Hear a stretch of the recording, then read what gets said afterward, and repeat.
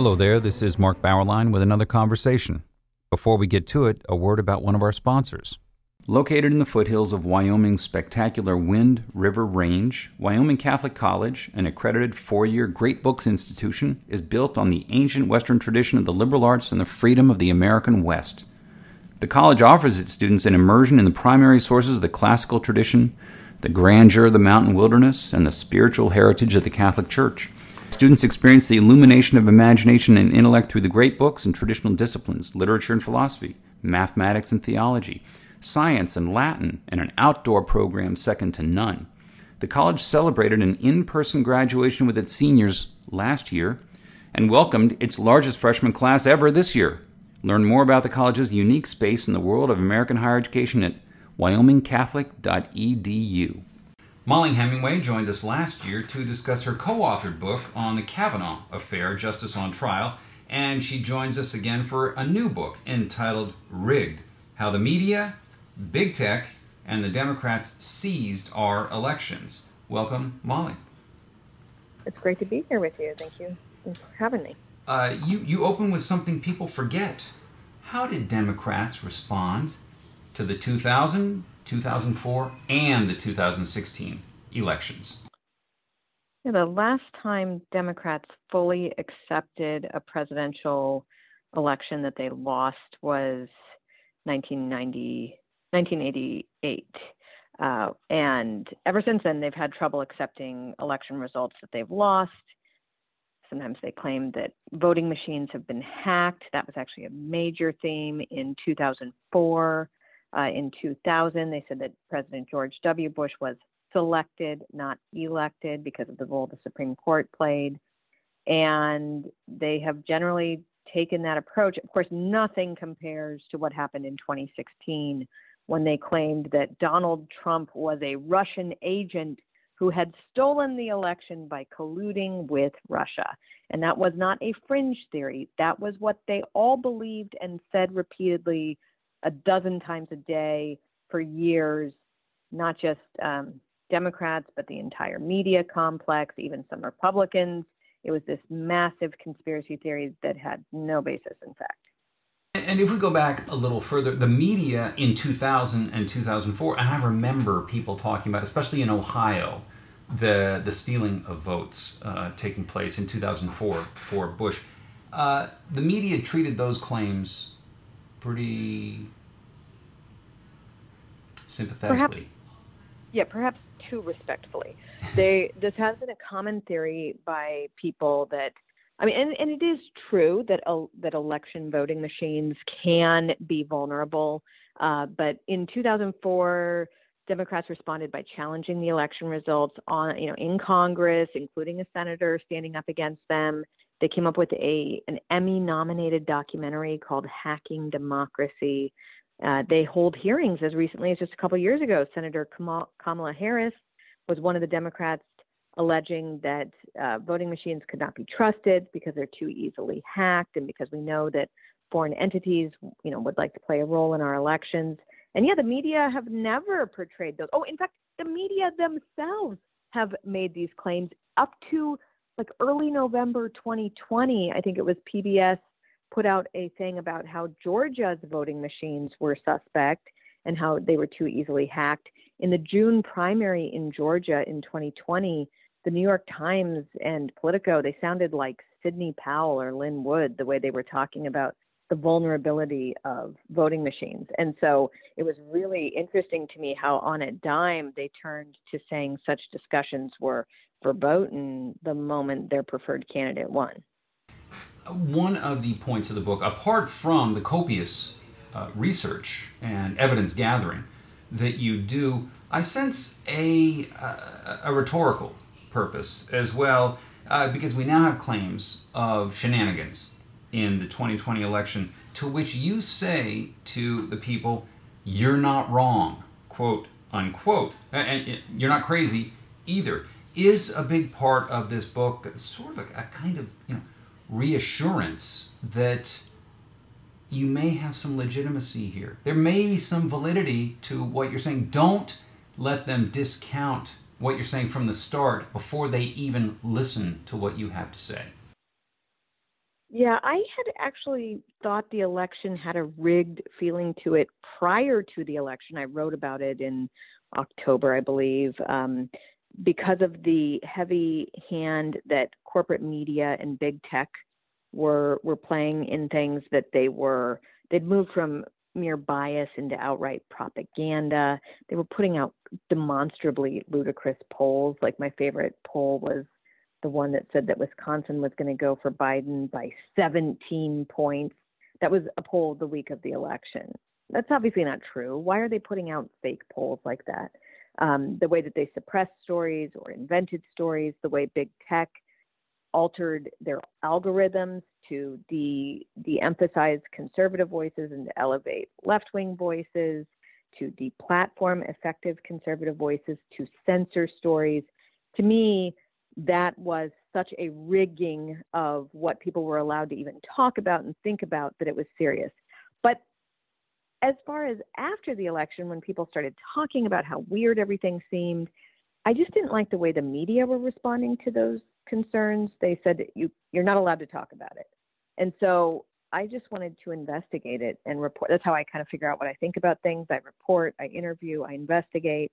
And I was actually almost impressed that people figured out instinctively that something was wrong, because it took a while to figure out exactly what they did and how they did it.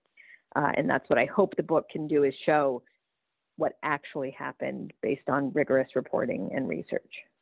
And you cite other authorities as well. For example, you go back to a Caltech MIT voting technology project from 2001, and also this Federal Commission on Voting, that's from 2005, headed by President Jimmy Carter. What did those two hardly conservative formations say about absentee voting?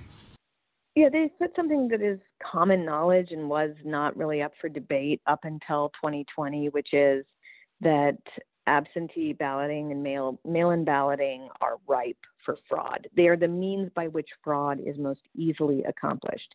It is a sad thing about human nature that people sometimes lie or cheat or steal. And our voting system developed over time to limit the role that those could play in the outcome of an election. Mail-in balloting opens back up all sorts of things, whether it's moving away from a secret ballot to just having lower control over ballots. And there's a reason why France outlawed mail-in balloting in the 1970s, or why the New York Times and Washington Post used to openly admit that mail-in balloting was ripe for fraud, or that Jimmy Carter, when he ran that voting commission, acknowledged that mail-in balloting is the most ripe for fraud. It has another problem, though, which is it also makes it more difficult to catch fraud. You can catch in-person fraud much more easily than when it's shrouded through mail-in balloting. You know, we both live in Virginia. Did you about a month before the 2020 election, I got something in the mail saying, hey, do mail-in voting, mail-in balloting, and it came from the state. It didn't even come from the Democratic Party. The state was apparently, I didn't need an absentee ballot. I walked 3 blocks to the voting booth and cast my vote. Did they send, I don't think you went into this in the book, but did the state of Virginia send letters out to everyone in the state, or at least everyone on the voting rolls, hey, you can vote by absentee balloting? You're actually encouraging people to do this. Has this ever been done before? Well, I'm not sure if you're right that it was sent by the state. And what I mean by that is, one of the things, and the Washington Post even reported on this, left-wing activist groups were sending out information about mail-in balloting designed to make it appear as if it was coming from a county or state election official, when in fact it was being sent by these left-wing groups. And that's a huge thing I get into in the book, is how an army of left-wing activists embedded into the election system, so that these groups, and I'm not sure how much it happened in Virginia, although it definitely happened in many states that I get into. Mark Zuckerberg, one of the world's wealthiest and most powerful men, privately funded the private takeover of government election offices. They figured out that Republicans tend to vote in person and Democrats have basically no problem with mail-in balloting. And so they decided to exploit the situation, ramp up mail-in balloting in blue counties in swing states. So they really targeted, Philadelphia in Pennsylvania or Atlanta in Georgia, Maricopa County in Arizona, to elevate the number of votes they could squeeze out for Biden by embedding left-wing activists into the governmental system. People understand that billionaires spend money on politics, but this was the takeover of government election offices. And so in Virginia, I remember I got I can't remember the name of the group that we got a mailer from, but it was very suspicious. And it turned out it was one of these left-wing groups. But in some states, they were allowed to embed into these election offices. And now it's being made illegal in many states explicitly. There's some question about the legality of it in 2020. Who is Mark Elias, and what role did he play in past elections? So I became familiar with Mark Elias when he finally admitted to the Washington Post in 2017 that he had been the guy who wrote the check for the dossier that had caused so much trouble for Donald Trump. It turned out that that was a Democrat-run operation and that Mark Elias had run that operation, hiring people to make up stories about Donald Trump in order to make it seem that he was not the legitimate president, that he was colluding with Russia. His partner, Sussman, was just indicted by John Durham, who's running the probe into that Russia conspiracy theory that Democrats paid for and executed. But what I found interesting for the purposes of rigged is that he's also the guy who ran the Democrats' operation to change hundreds of laws and processes across the country to enable this chaotic surge of flooding the system with tens of millions of mail-in ballots, at the same time that scrutiny of those ballots was seriously restricted. That was his operation, and I thought, wow, that's pretty amazing that the same guy to cause a mess in 2016 with the lie that Donald Trump was a Russian agent was the exact same guy to run the 2020 operation to create chaos and confusion in our in our balloting system. Mollie, where were the local Republican parties who were supposed to be watching over these elections when all this was developing in 2020? So one of the things that made the Zuckerberg initiative so effective is that it was billed as nonpartisan. Both Republican and Democrat counties could apply for grants from these groups that Zuckerberg funded. They were ostensibly to help with purchasing personal protective equipment for election day workers. And so people applied, and Republican counties would apply, and Democrat counties would apply. And so it did seem that Democrat counties were getting most of the funding, but they were also the bigger counties. And so there was a little bit of hullabaloo about it, but not much. Well, it turned out after the fact that it was not bipartisan at all. 92% of the funding went to overwhelmingly Democrat counties. They targeted the funding in Democrat counties in swing states, and they're now getting a handle on just how partisan the effects were.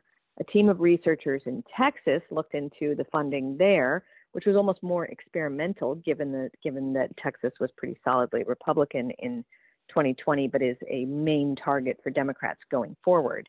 And they they funded these Democrat counties or slightly swing counties in Texas, and were able to get 200,000 additional votes for Biden than if they hadn't. They did a Bayesian analysis to be able to identify the actual role of the funding.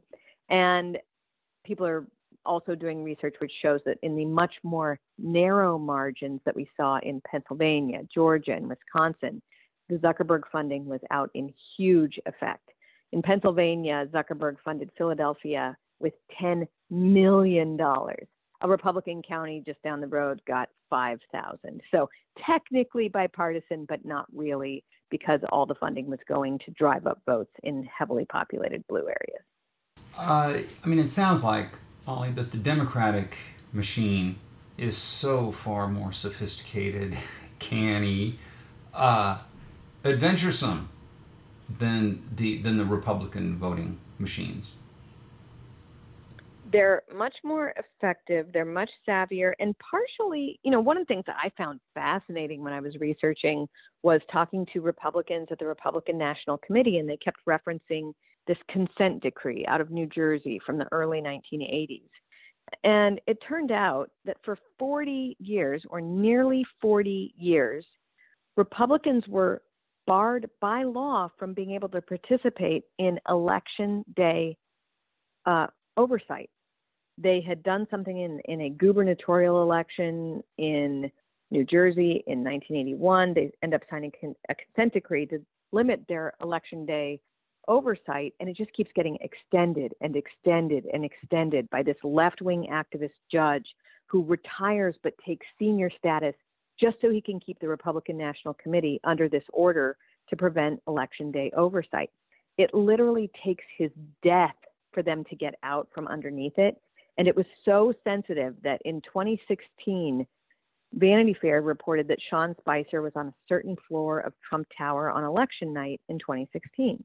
And that almost led to the continuation of this consent decree, banning Republicans from participation in election day activities, for another few years. It's like Republicans were having to run elections with both hands tied behind their back, while Democrats were free to organize and get people out there monitoring voting and all sorts of things. So they are behind. Some of that is related to systematic advantages that Democrats have had for literally decades. Let's pause for a moment to ask if you were looking for a Catholic university where the greatest works of Western and Catholic tradition are the foundation for learning, all in an environment that is faithful to the magisterium. That's the University of Dallas in Irving, Texas. Recommended by the Cardinal Newman Society, the university offers an exceptional liberal arts education with undergraduate and graduate programs in arts and sciences, business, and ministry, as well as a campus in Rome, Italy, all of them preserving the wisdom of the past while preparing students for world-changing futures. Academically excellent, always faithful. Apply today at udallas.edu. Big question, Mollie. We turn to Chapter 3. How did the arrival of COVID shape this Democrat advantage in the elections? There were two major ways that COVID helped Democrats. For one thing, somewhat implausibly, Donald Trump came out of the previous 3 years of his term flying high. He survived an impeachment. Only Mitt Romney fell for that. The economy was doing well, particularly with wage and job increases for poor and minority groups. Peace was breaking out all over. The prediction had been that Donald Trump was going to get everybody into World War III, and instead it was just peace breaking out. And so he seemed to have he was the odds-on favorite, I would say, to win re-election. COVID tanks the economy, and also his management of it gives the media a day-in, day-out way to attack him. But it also enabled all these changes and flooding the zone with mail-in ballots, because even though Democrats had wanted these changes for years, people were much more amenable to those changes because of this once-in-a-lifetime crisis of the global pandemic. What did Stacey Abrams do in Georgia? Stacey Abrams? You mean the current governor of Georgia, Stacey Abrams? Right. Just kidding. Yes. So she is actually a very key figure in this operation, although sometimes she gets credit for what is an entire Democratic Party operation. She wants in Georgia to have greater mail-in balloting, lower scrutiny for ballots if votes are technically illegal. So, for instance, in Georgia, if you move from one county to another county, you have to re-register or else you're an illegal voter. She wants to do away with things like caring about whether people are who they say they are, whether they live where they say they do.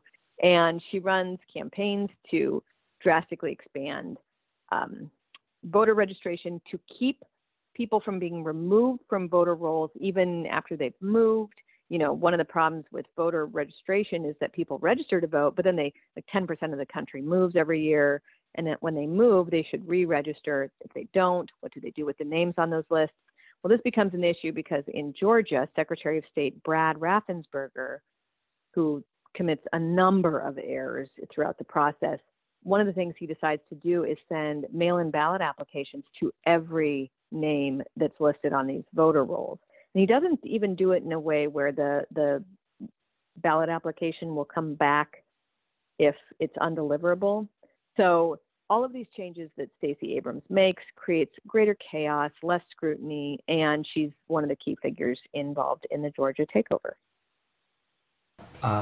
Next phenomenon that affected the election, the Chapter 4, Summer of Violence. How did the riots, the looting, the marches contribute to the rigging of the election?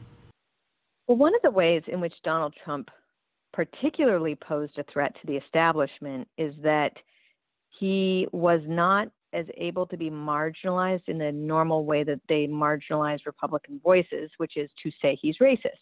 So they would say he was racist, but then he would not just continue with his policy, he would double down. It didn't seem to have the normal effect. And then even more, his policies were showing themselves to be very well received by Black men in particular. And Democrats and other establishment figures started to get very nervous about what would happen if Democrats didn't have a stranglehold on Black voters. And so into this context, we get the summer of rage and violence, where riots break out all over the country, attacks on the White House, a federal courthouse in Portland, police precincts, businesses are being razed and burned to the ground, dozens of people are killed, defunding of police. And this unrest, which takes place across the country, is not met with much pushback, in part because Donald Trump does try to do a little bit, and he's immediately renounced by not just the media and other Democrat activists, but even some Republicans like Mitt Romney and Ben Sasse. And so it's this combination of great unrest, which people don't like as voters, but also an inability to squash that unrest, which also people don't like. And it ends up being a great case for Joe Biden. Vote for Joe Biden, the riots will stop and everything will go back to normal. And it is months later that Mollie Ball has an article in Time magazine in which she reveals that the cabal of people who orchestrated the rigging of the election also had control over the rioters, which I thought was the most interesting part of her article. Yeah. Where was Joe Biden all this time during the campaign, during that summer? We didn't see much of him, did we? Yeah, it was a fascinating election in our campaign in that Donald Trump does well when he's in front of audiences. It's how he tests messages. It's how he's able to break through some of the opposition from establishment figures. But Joe Biden benefits, and he can't do that during COVID. Joe Biden benefits from this exact same dynamic. When he's out in front of voters, people don't actually like him. People would sense that there wasn't much enthusiasm for him. He pretty much just stays at home and lets the media run his campaign. They do an excellent job throughout the summer. They attack his opponent every day. They make his policies and proposals, such as they were, sound great. And he has the easiest presidential campaign in modern history.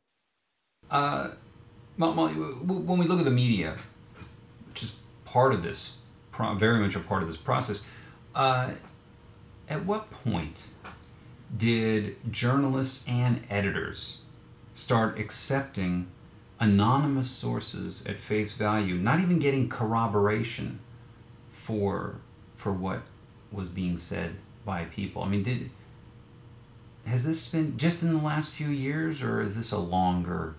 I mean, honestly, I would say it's Deep Throat and the Watergate coverage, where what should have been conveyed to readers was the conflicted nature of the sourcing for that story, and it wasn't. And then it just sort of gets worse and worse. And then by 2016, well, really by 2017, reporters have already decided in August of 2016 that they no longer will be held to even pretending that they have any norms or standards or approach toward objectivity. They just decide the only thing that matters is preventing Donald Trump from being elected. And then when he is elected, it's preventing his effective governance or preventing his reelection. And so that's when the anonymous sources just go even crazier. And, they're allowed to just make things up that we can tell aren't true. And it seems no barrier to the story being pushed. You actually display that quite well with the debates, the way the moderators like Chris Wallace behaved.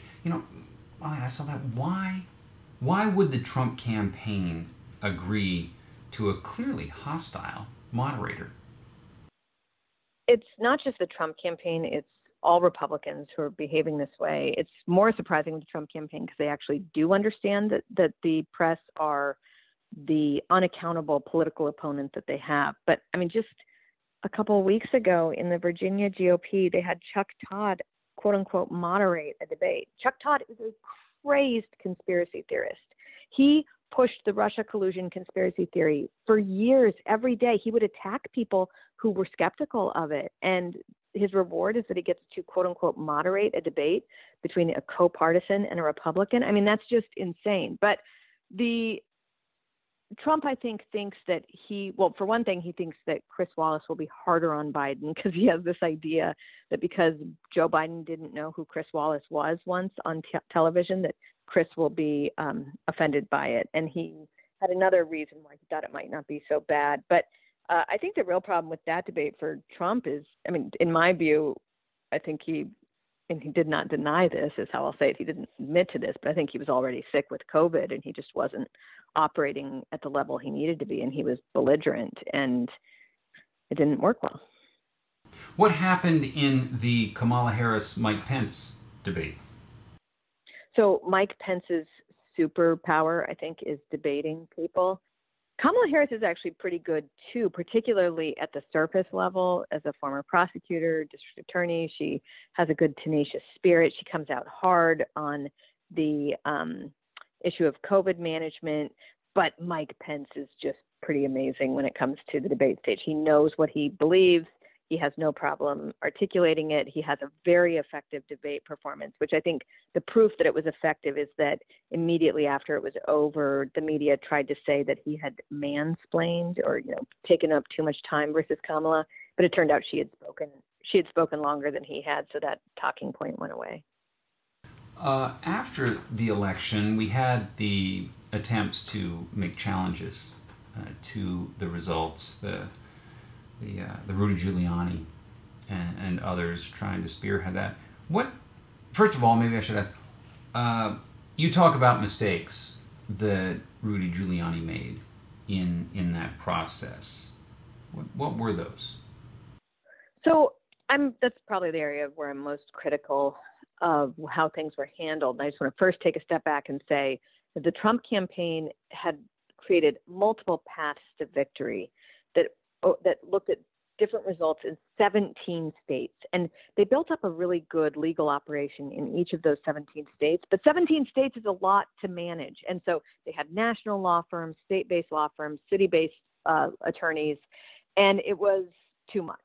So but they didn't know how these changes to election laws would play out. They predicted incorrectly which states would be a problem.